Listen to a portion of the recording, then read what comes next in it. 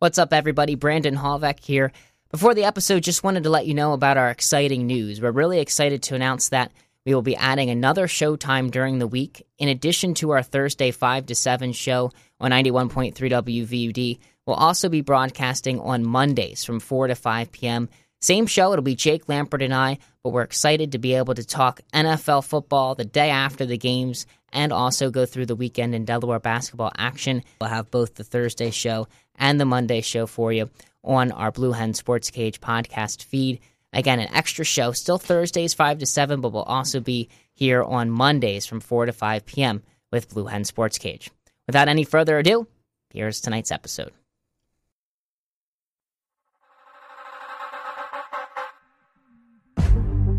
He looks really good. It finally hit me that Delaware's not just playing to keep it close. Delaware's here to win. But if they're going to really lock down in a game, this would be the one to do it. Overall, I think this is their identity now. There weren't enough things that you and I could say on the broadcast to praise Eric Carter. I do have to put out a formal apology to Darian Bryant. It's over for the Eagles. When you're only better than the Cleveland Browns, you're not very good. This is going to be the Delaware defense through and through. If you lose, you're leaving yourself on the bubble with all of these other teams that I would say are just as good as you are. Losing Nicole, that's a big part of what we did a year ago. It's a process, and we need to really lay a strong foundation of who we are as a basketball program. You're listening to the Blue Hen Sports Cage podcast. All of a sudden, it seems by next Monday, we're going to have our Super Bowl pairing. I put that down in our little document to plan and is like, wow, we're going to know the two Super Bowl teams, and we're going to have one game left to dissect for those next 2 weeks. Let's get into it. You're listening to Blue Hen Sports Cage on 91.3 WVUD. Last weekend was the divisional round. This weekend's the conference championship. And again, the winners of the games this weekend move on to the Super Bowl. 4 games last weekend. The Patriots take down the Chargers. The Chiefs knock off the Colts, so that's your pairing in the AFC Conference Championship, Patriots-Chiefs. The Saints hold on to beat the Eagles in New Orleans, and the Rams defeat the Cowboys. So it's the Saints and the Rams and the NFC. We end up with the top 2 seeds in both conferences. We end up with the top 4 offenses in terms of points per game across the NFL this season. What do you think of the pairings that we have for Conference Championship weekend and overall what we saw last Sunday? This is, well, I'll give the basics now, and I do have a bit of a deeper version later, but when you look at these 4 teams, it's hard to say that you don't have the best 4 teams in football. That's probably what should have happened. The Patriots and the Chiefs in the East, the AFC, and then the Saints, who people thought were the best team, period, going against the Rams. I think it's fitting that these 4 teams are here. I would have liked to see the Colts play, see Andrew Luck get another game under his belt, but I think NFL gods got it right and put the best 4 teams where they should be. You said to me before the show, Jake, that you had something you wanted to get off the chest and have me respond to a little bit. So let's go to that now on the NFL. So I was thinking about this and how Tom Brady doesn't have anything more to prove. He wins another one, he loses another one regardless. He's the greatest. Nothing else to do with that. But when we talk about quarterbacks in the NFL, we always have that Brady, Rodgers, Brees, the bubble of the 3. Should Drew Brees end this season with another one?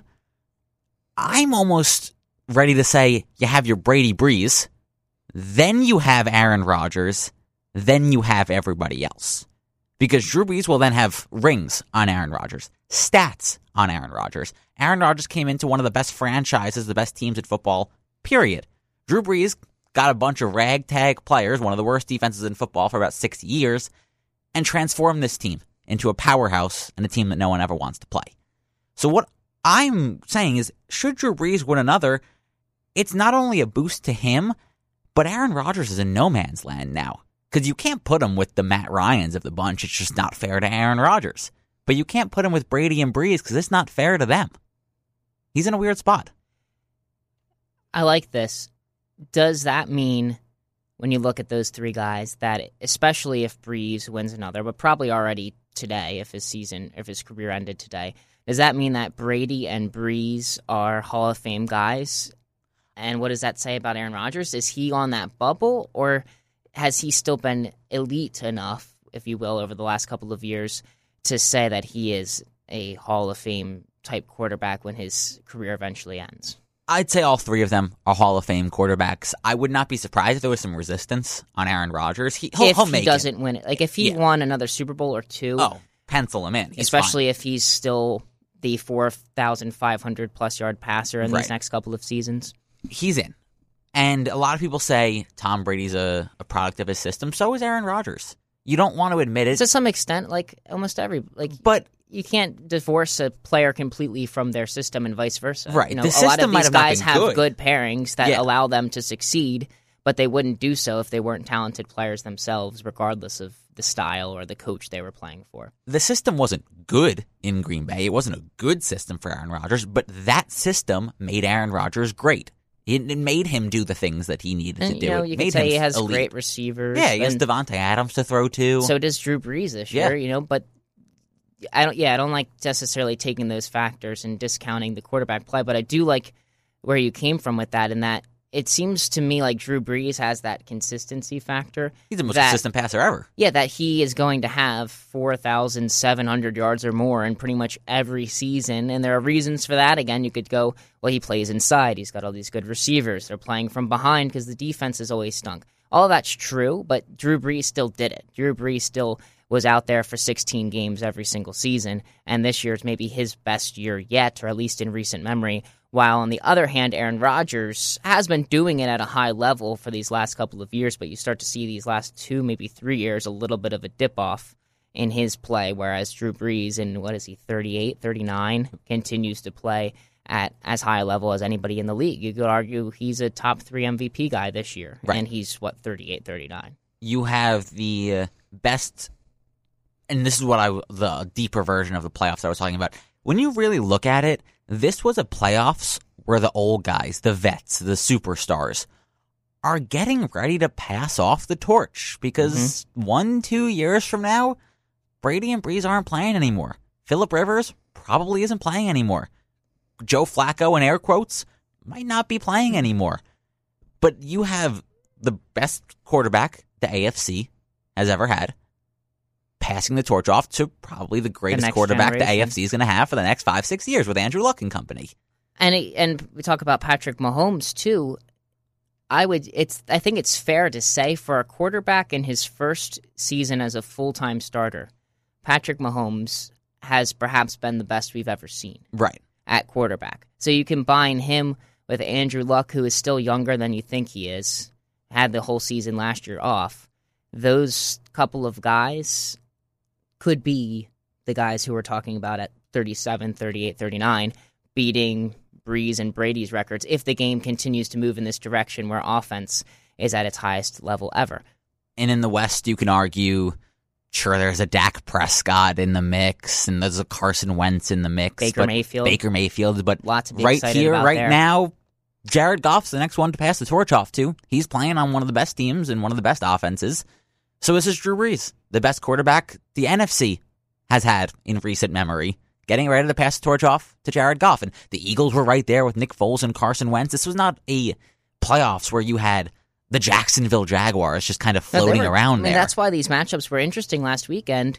We talked a lot about how much the Colts looked like a serious contending team. It didn't work out that way. The Chiefs played very well against them, and the Colts just had an off game as we get into these ones a little bit more. But as the 6th seed, the Colts, and as the 6th seed, the Eagles, those were legitimate playoff teams that you did not want to have to play. The Eagles come within 6 points of the number 1 team in maybe all of football, and they hold the Saints to their lowest scoring performance at the Superdome all season. The Colts, again, it was not a great game from them, but to get past the first-round opponent and to get people nervous for Kansas City, and to come from where they did, 1-5 to start the season, you got to give them a heck of a lot of credit too. Yeah, the matchup between the Chiefs and the Colts. First drive, 3rd down and 10. Andrew Luck throws a ball, and Eric Ebron drops it. And from that point on, and I think you can hear it, I believe that was the Al Michaels game, I think. He was the one who was calling it. But whatever might have been Romo Nance. Whatever the staff on that game, sure. You can hear in their voice that they were like, it's over. That's how the game's going to go. Because they got the ball first. They won the toss. They deferred and took the ball like they should. And they had it. They had a third down. They had the chains moving, kept Patrick Mahomes off the field for more than a minute. But Patrick Mahomes came out. The offense played well. Not probably the best that they've ever played, but it was the defense that was surprising. This is not a good Kansas City defense and not a good Kansas City secondary. But if they play like they did against the Colts, anything's possible. All it takes is a string of a couple of games for that defense to elevate. They have been a lot better at home than they have been on the road this season, and we'll get into that a little bit more when we preview the Patriots-Chiefs matchup. But I want to go to that Patriots game. Again, another one in which people were scared about the Chargers as a fifth seed. There were a lot of quote-unquote experts out there, and not to knock them down. I think there's legitimate reasoning behind those picks, but a lot of experts saying not only were the Chargers going to upset New England, but that could be a team that goes and makes a Super Bowl run. It did not end up that way. The Patriots dominate this game from start to finish. What did you make of it? What did you make of the Patriots who, as Tom Brady after the game said, nobody thinks they can supposedly win these games, beating the Chargers and in the fashion that they did? It was a terrible matchup. The Chargers defense is elite, and they're elite because they don't allow big plays. They're speedy, they're fast. And for a Patriots team that is born and raised since the Wes Welker era of playing the under, cutting in slant routes a few yards early, just getting those yards and moving along, it was just a terrible matchup for them. Brady was able to carve them up. Julian Edelman was great. He turned to Rob Gronkowski when he needed it. And then the running game. The running game was, James White was the leading receiver, reception-wise. And then the running game with Michelle and all of them, it was just a brutal matchup for the Chargers. I don't think they were any worse than they were put out to be. And against any other team, they probably would have played better because the Colts and the Chiefs all are big plays written all over them. But it was just a bad matchup, bad place in Foxborough at the worst time possible. Right. We saw the Chargers earlier this season beat the Chiefs, and that was a really big win for them. I agree with you. Tough matchup.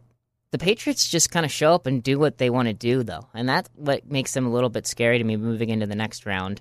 It kind of makes sense that they wouldn't be at their best through the regular season. Their division is the weakest in football, arguably, 2 through 4. They know that they're going to make the playoffs. If it weren't for the Miami Miracle, quote-unquote, they'd be the number 1 seed in a year that everybody thought they took a step back. Now they kind of elevate their play. They know it's the big game. Brady's healthy. He's ready to roll. They come out and they kind of show you exactly what you think is coming, and they give it to you, and they still beat you. On times that Sony Michel was the running back, they ran the ball over 90% of the time. On plays where James White was in the game at running back or split out wide, but in that 11 or 12 personnel set, they threw the ball more than 90% of the time. That's an extremely, large tell. Typically, you want to be a little more balanced and not dictate your run-pass call based on the running back personnel. But it didn't matter. They just lined up and were either going to run the ball right at you with Michel or spread you out, and Brady's going to make the right read with James White in the game. And that's something that the Chiefs defense is going to definitely have to look at. It's kind of this 2 or 3 years ago Detroit Lion-esque play, where when Theo Riddick is on the field, 10 times out of 10 they're passing the ball. And then when it was Amir Abdullah, Reggie Bush in the times, Joik Bell, they're going to run the ball. Wow, good old Joik Bell, the worst fantasy pick you can ever imagine. It's great to know that they're still doing what they want to do, but it's also kind of concerning because... Yeah, and I don't know if they'll be that drastic moving against on Kansas City. Week, You have to play it smart. But on top of that, you have the 4 best coaches, in my mind, in the NFL playing at each other. I heard that take earlier today. I think there are some coaches that get a little disrespected when you say that. Right. I don't know if Sean Payton is necessarily one of the best coaches. Doug Peterson has to be floating around up there. P. Even for a time... How about Frank Reich? Frank Reich. I'm willing to vote for Frank Reich as Coach of the Year, so I guess that means I think he's one of the best coaches in the league. I think Harbaugh did a good job his last 6 games, game planning with Lamar Jackson. Yeah, you get a lot of credit for being willing not only to change your system, but then actually being able to and being successful with it. Speaking of coaches, for a quick slight tangent on a team that is not playing this upcoming weekend, but for all the people saying that Jerry Jones needs to look at his coaching staff and say, you know what, I own this team, I'm going to clear it out, Jason Garrett, I'll see you all later. You might not realize, but since 2014, Jason Garrett and the Cowboys have the second best winning percentage in football, only behind the New England Patriots. Sure, playoff success is kind of what you want. Is what people are going to point to. Playoff success is huge, and everybody wants the new Sean McVays of the world. But you need to look at yourself and say, we have the second best winning percentage in football since 2014. Can we maybe wait a few more years and see if we get Dak Prescott developed a little more and put him out there before we kick him to the curb and pick up a coach that could be the next Sean McVay? We get it, but he could be a total dud. He could be a couple of Todd Bowles and have to live with that. But back to the games that we're talking about. We hit on the Chargers and the Patriots game, but the Saints-Eagles game I do want to go a little more deeper into, because the Eagles didn't look good. Neither did the Saints for probably the majority of the game. But Michael Thomas and Drew Brees couldn't miss. The touchdown that Michael Thomas had was one of the best plays I've seen. They had an Eagles, I don't know who was... Crevon LeBlanc. With one of the best coverages on any play I've seen. Michael Thomas got to step on the inside, but he was all over him playing great defense. That is a deadly combo. And should that keep going? Because, frankly, the Rams might not be able to have it. It's Aqib Talib, always a great corner. Marcus Peters, always a great corner. They don't match up to Michael Thomas. No, but I mean, nobody does. I mean, right. This dude has set Saints receiving records in terms of catches, yards per catch, receiving yards on the season. He set them all this year. I agree with you. The reason why the Eagles lost this game was not because of the defense. Michael Thomas had his way, but they did a nice job against pretty much everybody else. It was frustrating to watch a few of the 3rd and long conversions, like 3rd and 16. It's tough to say that you're okay with them picking that up, but it's Drew Brees and Michael Thomas. When you look back at this game, it's the offense that scored 14 points for the Eagles that let them down. They had 7 possessions after they went up 14-0, in which they only picked up 5 first downs. They didn't score after the first quarter. So that's why they ended up losing this game. Give credit to the Saints defense. They lost their defensive tackle, wasn't a huge factor, Sheldon Rankins, and they've been better defensively than offensively at the end of the season. We talked about that coming into the game. And the offense, went back to their ways, their midseason ways, but the defense held strong. And it looked like the Eagles were going to have a chance there, down 6. Ball bounces off of Alshon Jeffrey. Bounces had been going the Eagles' way for a year and a half. They get the Bears to beat the Vikings in the final week of the season just to make it into the playoffs. So it doesn't go their way on that final bounce. Real quick before we go to break, we talked Cowboys a bit, and so with the Rams and talking about Goff. But anything that stuck out to you from that Rams-Cowboys game, the Rams end up winning by 8. Who is C.J. Anderson, and why is he playing at an all-star level? I've said it probably 10 times to you personally and all of my friends. C.J. Anderson's the most boring person I've ever watched play football. He has 1,000-yard seasons in a Denver Broncos uniform. He is nowhere near a bust of a football player, but he's just so boring that you put him on the field with Ezekiel Elliott and Todd Gurley, and you tell me that's going to be the leading rusher of this game? I don't know. It's playoffs. It is the ultimate ammunition for the argument that running backs don't matter. It's right. The argument for why Le'Veon Bell should never get more than 2% of your salary cap. Because if you have the infrastructure, if you have the offensive line, if you have a passing attack that teams respect, you can find most running backs to be successful. Would Le'Veon Bell, would Todd Gurley probably be a little bit more prolific, give you a little bit more? Sure. But is it worth it to your team structure to invest heavily in that position? Probably not. You look around at the teams that are left. Kansas City's doing it with Damian Williams, 5-year backup. You got C.J. Anderson with the Rams. The Saints have Alvin Kamara, but they didn't pay him a whole lot. They drafted him in the 3rd round. He turned out to be a stud. Mark Ingram, 1st round. Is that worth it for them? You'd probably just rather have player. He's but no. good, but probably not. And then the Patriots, they do what they do with James White. And he was a guy that nobody, I don't even know if he was drafted or if he was drafted late, but not a guy who went high in the draft. So, another thing to kind of think about as we look at the teams that are left and how, everybody else is going to look at these teams and blueprint themselves based off what they see being successful. And a lot of that's controlling both lines of scrimmage, good quarterbacks and running back, maybe not as big a part of the equation. I think you said it probably perfectly at the end. The 4 teams remaining, you mentioned controlling the line of scrimmage, controlling both sides of the ball. These 4 teams in the NFL are the hardest to do that against. You can't game plan against the Patriots. You can't game plan against the Saints or the Chiefs because they're just going to beat you another way. And I think the teams that didn't make it, the Ravens are a big one. The Seahawks are a big one. They're just so easy to game plan against. Even the Cowboys. One-dimensional. Put an extra man in the box.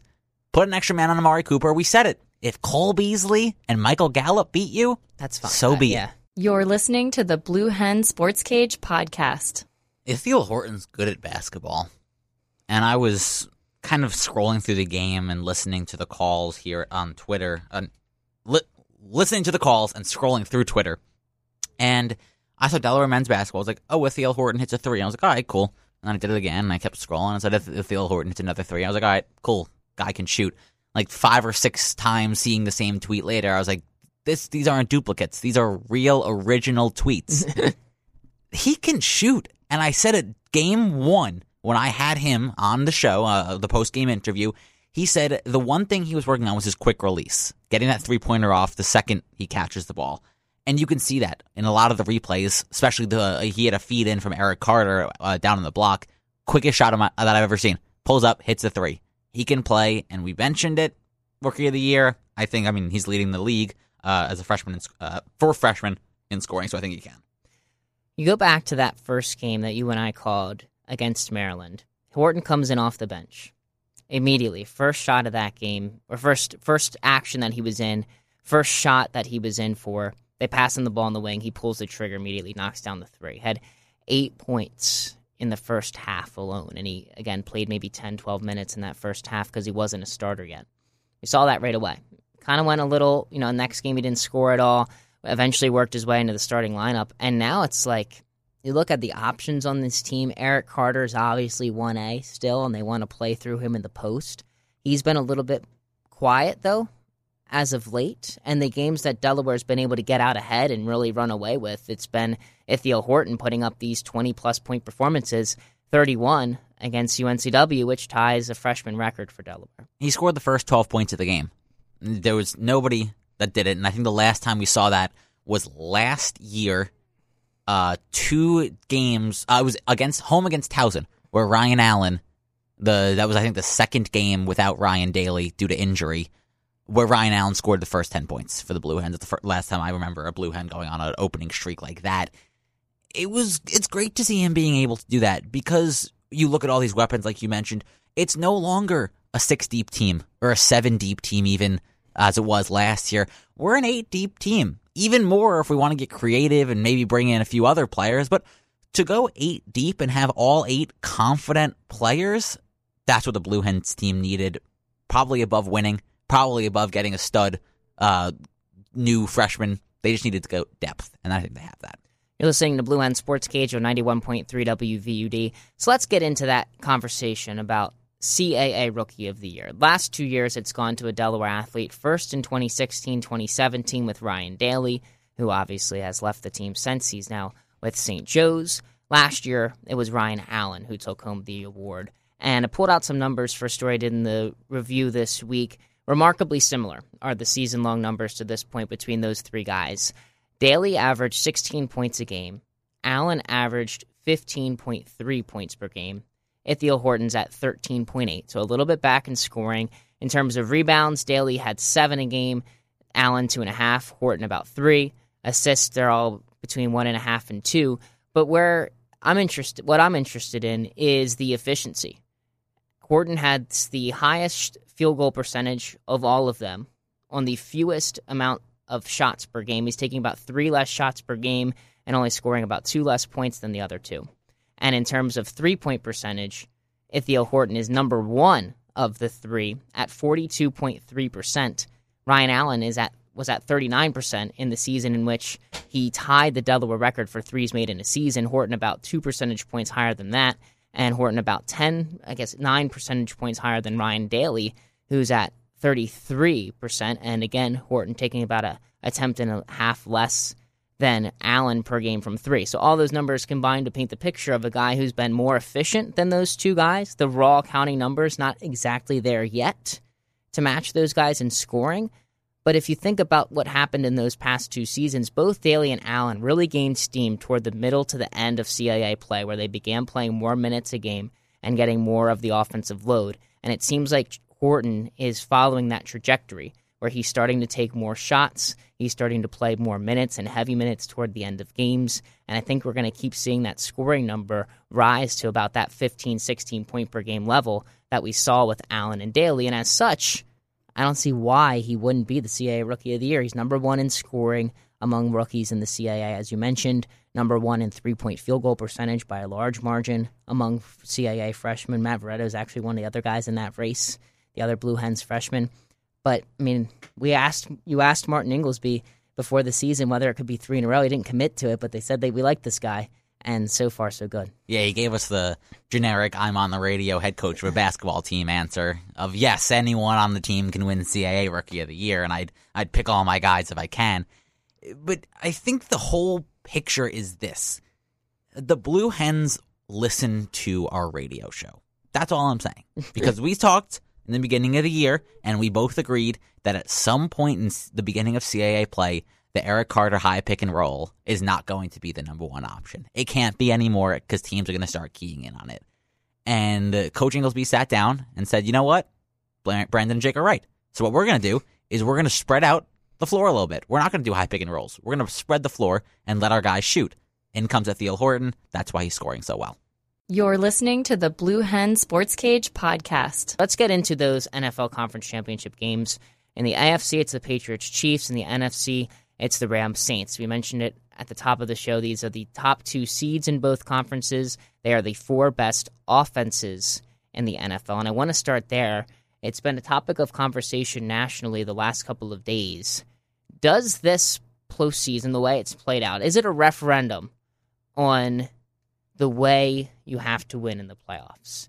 Is a team that is based in its defense, if that's its identity, it's a defense-first team, will that team be able to be successful in the playoffs moving forward in the NFL? Or is the only quote-unquote formula or blueprint to win in the playoffs to build one of these juggernaut-type offenses? Is that the only way that you can get to this point? Because that's the way that these 4 teams have been able to do it. I mean, you look at them. They're offensive powerhouses with 4 terrible defenses. Now, don't jump down my throat. I know Aaron Donald is still playing in the NFL playoffs, and you still have Dee Ford in a Kansas City Chiefs uniform. I know, I get it.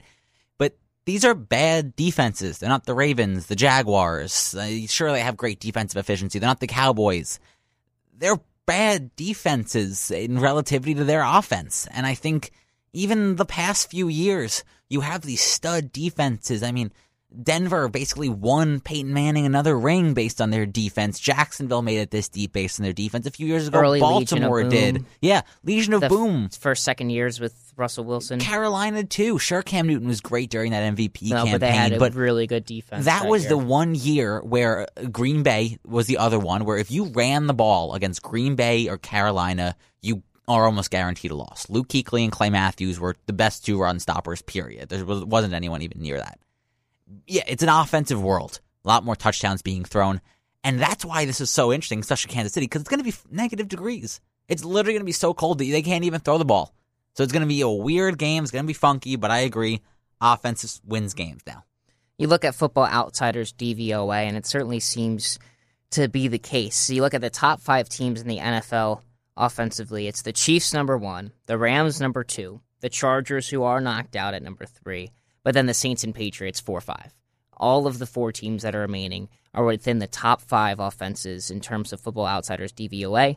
If you look at the top 5 defenses in Football Outsiders DVOA, it's the Bears, knocked out in round 1, the Bills, who weren't even close to making it to the playoffs, the Ravens, knocked out in round 1, the Vikings, who were knocked out final week of the regular season, and the Broncos, who had no chance of making it. Some teams out of those 5 better than others, but the common theme between them is they're built in their defensive identities. They have decent but not great quarterbacks, and the other teams have decent but not great defenses, and we're talking about 4 of the best 10 quarterbacks, is that fair to say, left? Sure. And 3 of maybe the best 5 in the league that are left this weekend. The thing about the Chiefs and the Patriots, and I mentioned the cold weather, is that really does mean a lot. People sometimes discount weather for the NFL with anything but kicking. Kicking's going to be brutal in the cold weather because cold wind doesn't really hit the ball as hard as humid, heavy temperatures. And we see that in baseball, too. Baseball's a little different, physically than football, but places like Coors Field with the Colorado Rockies the ball just has a different spin to it than anywhere else. But you have to realize the Kansas City Chiefs and Tyreek Hill and these 40-yard touchdowns, which they lead the league in, might not happen. This might be Patrick Mahomes' biggest test, and not because he's playing the best team he's played. I mean, he had to play the Chargers twice a year, but he needs to try to win without having Tyreek Hill, Travis Kelce, and Sammy Watkins blow past defensive backs. It'll be a weird game plan and a weird thing to watch Patrick Mahomes do. I want to make this point, and I know you come at this from a Patriots perspective, so I'm interested because you follow this team as closely as any other in the league. You follow it closer than I do. My point that I'm going to make here is that if the Patriots had beaten the Miami Dolphins, the game in which Rob Gronkowski's left on the field on the Hail Mary and he can't make the tackle, the Dolphins win on the last play of the game. If they had won that game, they would win the Super Bowl. They would be the number 1 overall seed in the AFC, and I wouldn't have as many question marks coming into a Chiefs-Patriots matchup in Foxborough. And then from there, I'd take them in the Super Bowl over what we see with the two NFC teams because the Patriots always show up for the Super Bowl with an extra week to prepare. But because they're on the road this weekend, things get a lot harder, and I'm probably going to go with the Chiefs because of the home field advantage. Tom Brady in the playoffs over his decade-plus long career is 20-3 at home, but 3-4 on the road. 23 games at home, 7 on the road, and he has more losses on the road. This season, they were 3-5 on the road. We know how important it is for them to play home field advantage. They've never made the Super Bowl outside of the 1 or 2 seeds, and I think it gets tough going to Arrowhead Stadium where the Chiefs' defense has been a lot better in terms of DVOA than on the road. They're 12th in the NFL in home DVOA defensively, 30th on the road. And that defense played very well last week against Indianapolis. What do you make of that? I see it from 2 sides. The first is, should the Patriots be the 1 seed, I might not even say they would be playing right now because they would have to have played the Colts, assuming that the Colts would have still beat the Texans. At home, though? Patriots at home versus the Colts? I think that the Patriots at home versus the Colts is a more dangerous matchup than the Patriots away facing Kansas City. I would be more scared of the Colts coming to us than us going to Kansas City. But should they beat the Colts and then should they have Kansas City coming to them, I fully agree. Pretty much nail in the coffin. That's an impossible task for the Kansas City Chiefs to do. I think the Patriots are good at 2 things, and that's beating the Pittsburgh Steelers and being better than you late in the game. That's when they shine. They may not be the best first half team, but they were always going to be the best second half team.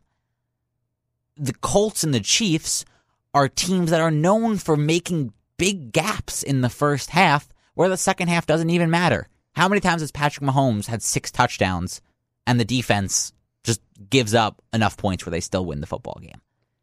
That's this whole matchup-based home field thing. I agree with you. Should they be the 1 seed and make it to this position, they'd be in the Super Bowl, but I'd be pretty scared for the Colts coming in to visit. Let's go to the NFC matchup, Rams-Saints. I'm going to throw this one to you. I'm thinking about this matchup all throughout the week, and I really don't know what to make of how these teams line up. First of all, they're very similar in how they've gotten to this point. High-flying offenses, defenses that have been a little up and down. Saints probably a little bit better defensively than the Rams. Maybe the Rams can beat you in a couple more ways offensively, but ultimately very similar teams, and they played a very close game in which the Rams tried to come back on the Saints earlier this season. I want you to make the case for the Rams winning this game and then for the Saints winning this game, because as we think about what our picks are going to be later on in the show, I'm really torn on this one. I don't have a good grasp on who I think is going to win this game. I think it's clear-cut to 4 players, 2 for each team. The Rams, it's Todd Gurley and Marcus Peters. Todd Gurley is going to need to put up 150 yards, 200 scrimmage yards in this game. Wouldn't be surprised if the Rams give him that. You need to do what got you there. And this narrative of coaches not doing what got them to the playoffs, we saw it with Baltimore. I don't think Sean McVay is dumb enough to avoid Todd Gurley completely. Todd Gurley needs scrimmage yards. Marcus Peters is probably not going to get matched up with Michael Thomas. It'll probably be Aqib Talib. He's bigger, he's stronger, he's faster, and he's better. They do travel Talib around. Right. So you think about if they go into one-on-one situations, you could see Talib travel to the slot. You could see him go sideline to sideline. The Saints like to use Thomas a lot in the slot, but they will line him up outside as well and get like a Ted Ginn type guy on some deep crossers. They're probably going to stick Talib more times than not on Thomas because Ted Ginn, if Ted Ginn beats you, Ted Ginn beats you, and they're more confident in Marcus Peters over there. What's the matchup for the Rams against Alvin Kamara? We saw last week the Eagles do a nice job with him because they go big dime. They let Malcolm Jenkins kind of take care of him one-on-one. But that's not a type of player that every team has. The Chargers have a guy like that in Derwin James, but those hybrid-type safeties, doesn't seem that the Rams really have one on their team. They probably should in a guy like Mark Barron, who was drafted as a safety, now plays linebacker, but he hasn't been great for them this season. What do you do about Kamara in this matchup? Saints offense, Rams defense. When they traded for Dante Fowler from the Jacksonville Jaguars, I thought that was going to be the only role that he's playing. He's playing a lot more flex than most teams, kind of moving rushing around. The passer a lot too. He's just been doing whatever the Rams need him to do. If I had to pick somebody, cliche as it might sound, it's Aaron Donald.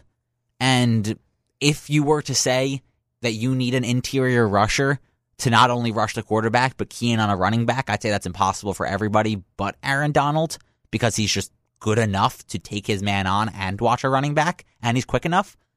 But that's the problem with the Saints. And the two players I was going to say from the Saints' perspective... Yeah, I was about to say, I cut you off midstream there, but go back to the Saints now. Alvin Kamara and Michael Thomas. Because defensively, they should be okay. Cam Jordan and Marshall Lattimore should be okay enough to hold the Rams' offense, but Drew Brees is going to get rushed. It's Aaron Donald. It's Ndamukong Suh. You're going to get rushed. And Drew Brees gets the ball out of his hands. Yes, like he's about as quick as they come. Mm-hmm. And least sack quarterback in the league this year. You know you're going to get rushed. You know you're going to get some pressure on you. Your two best options are your slot guy, which we said is Michael Thomas more times than not, and your running back. Because if your running back's not picking up a block and protecting you, he's 5 or 6 yards away from the pocket, just staring at you, waiting. And no running. Ezekiel Elliott does that great. Jay Ajayi, when he's healthy, is really smart with pocket collapses. Not only is he a decently smart blocker, but he understands when the pocket's collapsing. That you need to kind of use those two guys. So those are my two for the Saints, my two for the Rams, Todd Gurley and Marcus Peters. But again, for Alvin Kamara, it's going to be Aaron Donald. When you look at the Saints defense going up against the Rams offense, to me, I still would be of the mindset that I want Jared Goff to beat me in this game.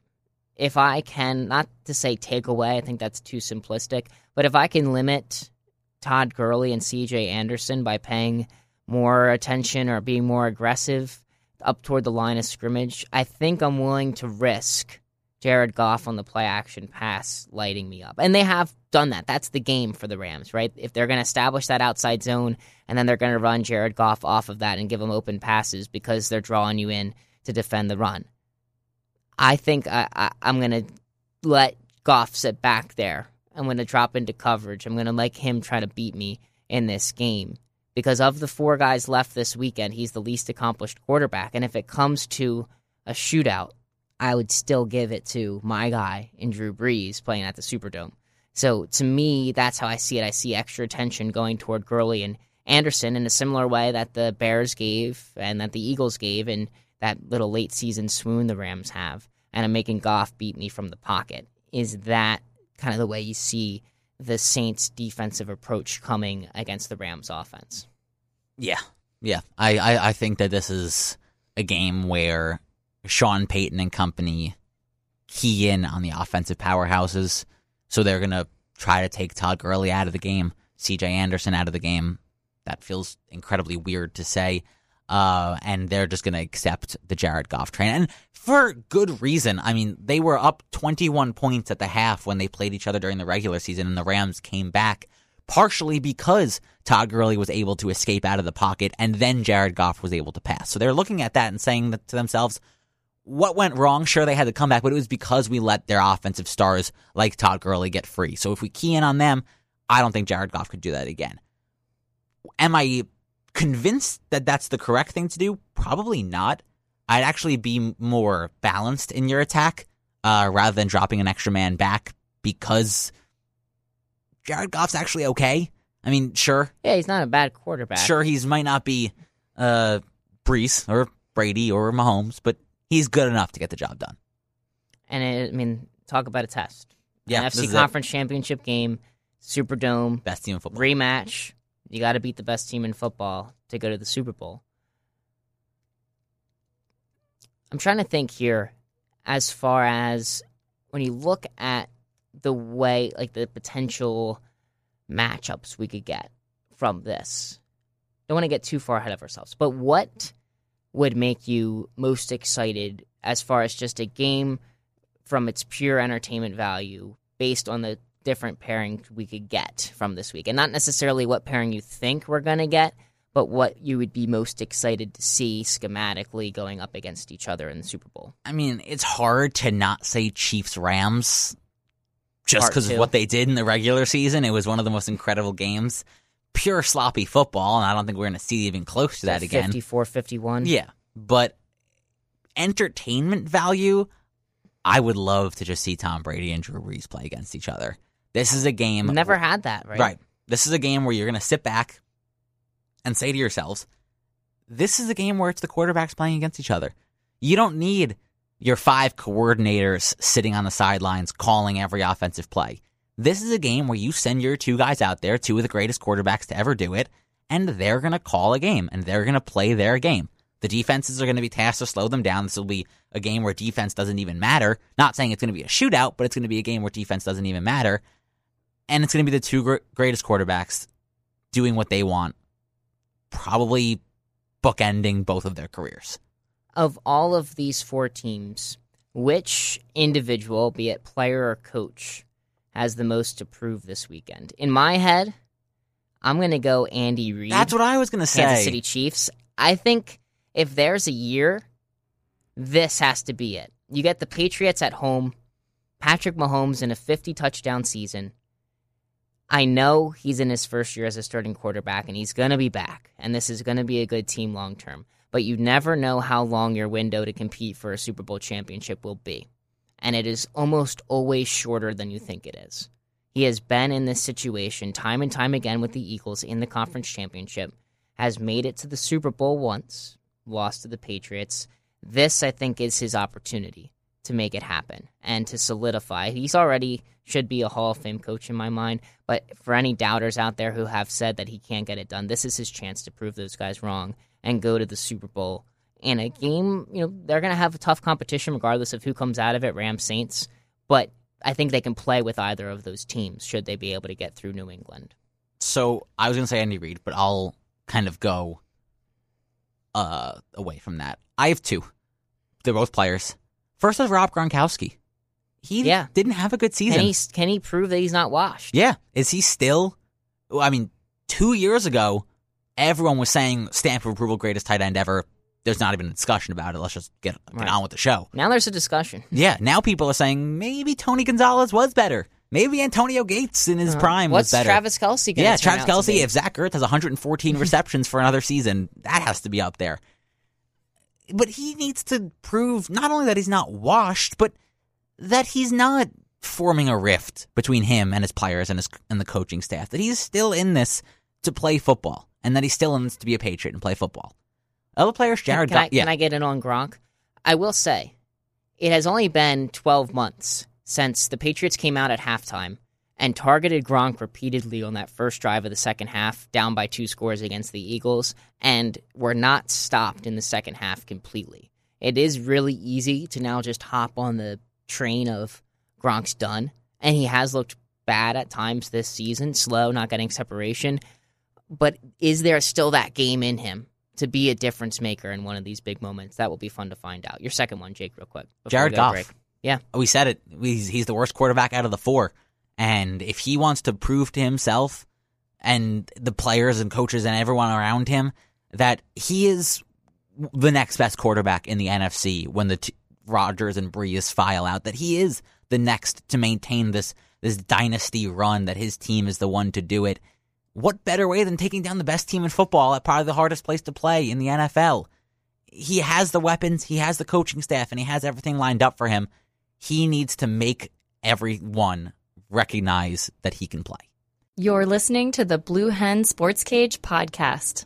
Let's shift gears, kind of a full 180 here, but we do want to get in some NBA talk because we haven't been able to talk basketball in a couple of weeks now. And we're going to go through kind of loosely talk about some of the awards as we get to the midway point of the season, as well as what we see as the finals matchup. Obviously, still tons of basketball left to be played this season, but let's see where we kind of sit here on January 17th, starting off first with the MVP vote. And I also have pulled up here as we go through this ESPN's NBA experts vote. So they have all of their writers and statisticians give their vote at this point in the season. And as we look at the MVP race, it's the familiar names. That on top of the list is Giannis Antetokounmpo from the Milwaukee Bucks. Second is James Harden. And third is LeBron James. I think at this point in the season, I've changed my pick. If you asked me a couple weeks ago, I think I would have said Giannis. What James Harden is doing right now has made me change my pick. And I think if he continues even on a slightly smaller trajectory than this, will eventually pass Giannis. He's been absolutely insane, averaging 44 points per game in the month of January, 9.3 rebounds, 8.6 assists. On the season, Harden is up over 35 points a night and has almost single-handedly pulled the Houston Rockets down from the bottom of the Western Conference up into the 5th spot, and they continue to rise with his strong play without CP3 for much of that stretch. If the season ended today, Jake, who is your MVP? I want to say James Harden, and I think he'll probably win it. But when you look at his last 3 games, it was 115 points scored with 0 assists. 0. Not 1. 0 assists. And that is great if you want to win MVP. The only stat people look at is scoring. So it's almost unanimous that he'll win it. But that's not a good long ball play. They're playing ISO ball, and how Colin Cowherd kind of put it when he was talking on the show is no assist is great when you have Chris Paul on the team that can do all the passing, but Chris Paul doesn't have much time left. So when it's just James Harden, it's going to be a problem. MVP-wise, I'll still give it to Giannis. And that's still who ESPN has at the top of their list. I'd like to see, while extreme, another few 50-point games from James Harden. He currently has 13 in his career. LeBron James has 12, second most active in the NBA. I'd like to see a few more 50-point games from him, or at least consistency, before I give him the award. On that point, James Harden leads the NBA in usage percentage, which basically is the volume of possessions that end in the player either missing a basket, or going to the foul line. His usage percentage is 40%. He also led the NBA in usage last season at 36%. The Milwaukee Bucks, Giannis's team, they right now are tied with the Toronto Raptors at the top of the Eastern Conference. Let's go to Rookie of the Year. I think this one's pretty clear-cut. Luka Doncic took 97.7% of the votes in ESPN's forecast, and he's my pick as well. He's incredible. I would be very surprised if he doesn't win number 1 in voting in the West for the All-Star game. It's going to be hard to beat Steph Curry, but I think he was a couple 100,000 behind him, and that's really nothing in this day and age, so I'd be interested to see if he can make it. DeAndre Ayton was the only other rookie to receive votes in ESPN's ballot. For 6th Man of the Year, the leader in ESPN's forecast is Lou Williams of the Los Angeles Clippers. He took 25% of the vote, followed closely by Derrick Rose of the Minnesota Timberwolves. Domantas Sabonis from the Pacers got some love. Then 4, 5, 6, it's Spencer Dinwiddie, Montrezl Harrell of the Clippers, and Dennis Schroeder of the Oklahoma City Thunder. Of course, in this award, you have to have a certain percentage, a pretty high percentage of your games played come off the bench, not starting. So it excludes some of those guys who go back and forth. Who do you have when you look at the landscape for 6th Man of the Year? I put 2. I put Spencer Dinwiddie and Derrick Rose. I put Derrick Rose on there just because it just makes your heart happy. I mean, his comments the other day, should he have said that? No. And if you're wondering, you can look it up. Can't really repeat it here.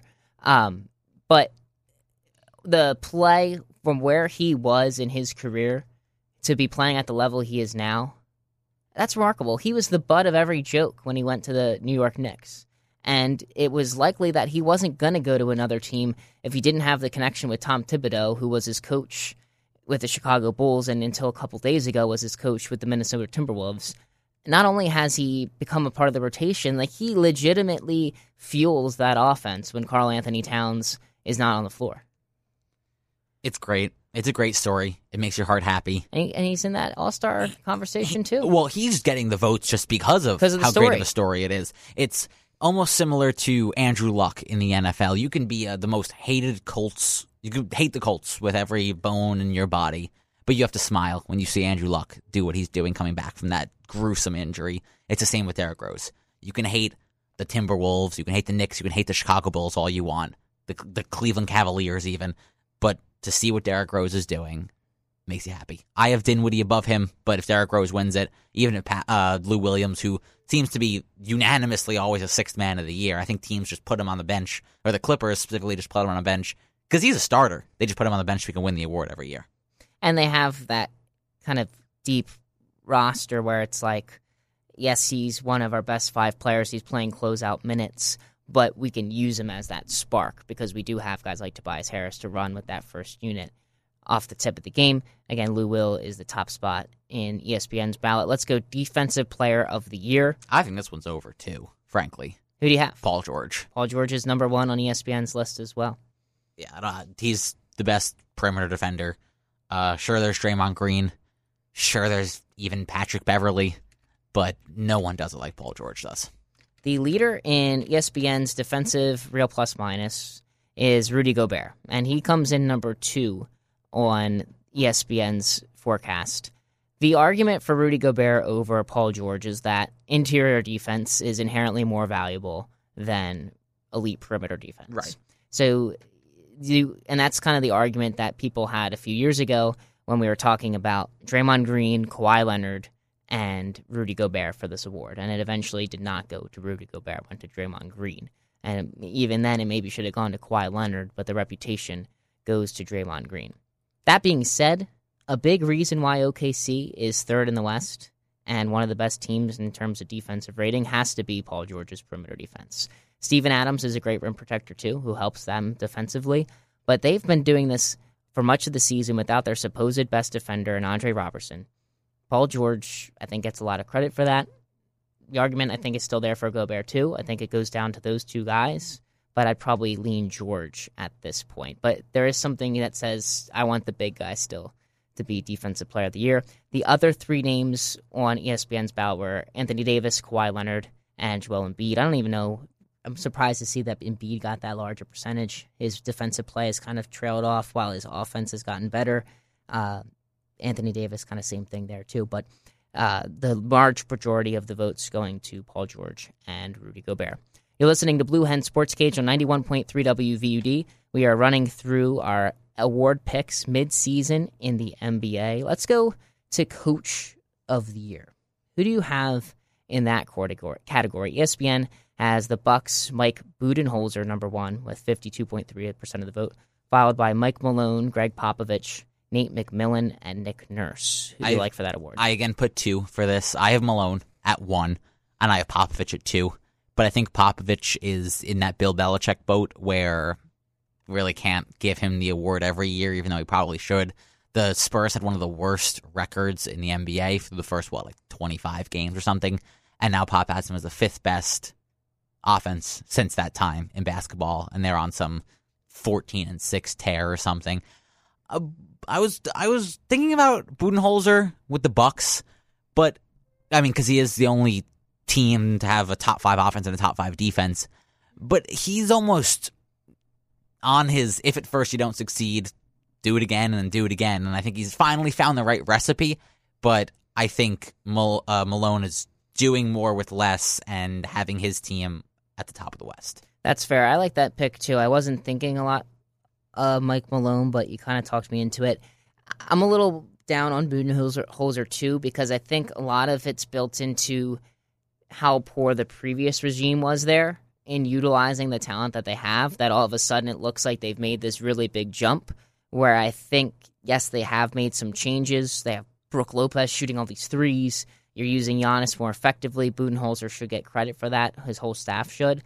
But it goes into that whole where the preseason expectations too low for this team, and therefore we're giving them all this credit for exceeding those expectations that maybe should have been a little bit higher for this team. Whereas with Denver, they've had injuries and they're playing around Nikola Jokic, who has been great offensively, has problems defensively. They just don't have that star. They're that guy who can hold things down on both ends of the floor. So it has to come from scheme, and I give credit to the coaching staff for that. The next thing I want to ask you about are your most likely teams to make it out of the East and the West. Obviously, a lot's going to change here, but if you just had to pick one from each conference at this point of the season, as we sit here January 17th, who would you go with? Let me give you mine first. Mine's not going to knock your socks off. I mean, I have the Warriors in the West. I don't really like to think about that. If I have to pick one team, I'm going to pick the Warriors until forever. In the East, I want to say the Celtics, but they're almost having real problems. Like not Philadelphia 76ers towards the end of last regular season, where they were like kind of had problems, but it wasn't anything too severe. A few things happened in the playoffs, of course, but I'll go the Bucks, but not feel confident about it in the East. I'm going Raptors. They go number one on ESPN's list. I just think they've gone a little bit colder, 7-3 in their last 10 games, but they've now lost sole possession of first place in the East, where it looked like for a little while they were going to run away from it with it. But this team's deep, and I think Kawhi Leonard is still the best player in the East. I mean, Giannis is close there, but I like what Kawhi offers defensively, matching up against some of these other teams. Can Kawhi take Jimmy Butler out of the game when they play the Sixers? And can he give Giannis, nobody's going to stop Giannis, but can he slow him down enough if they met the Milwaukee Bucks in a playoff series?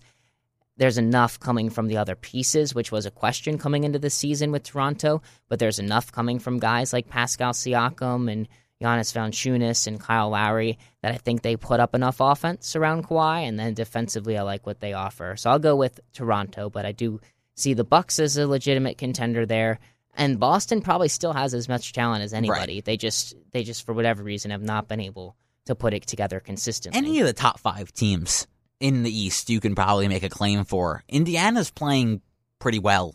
I mean, even the Nets are competitive.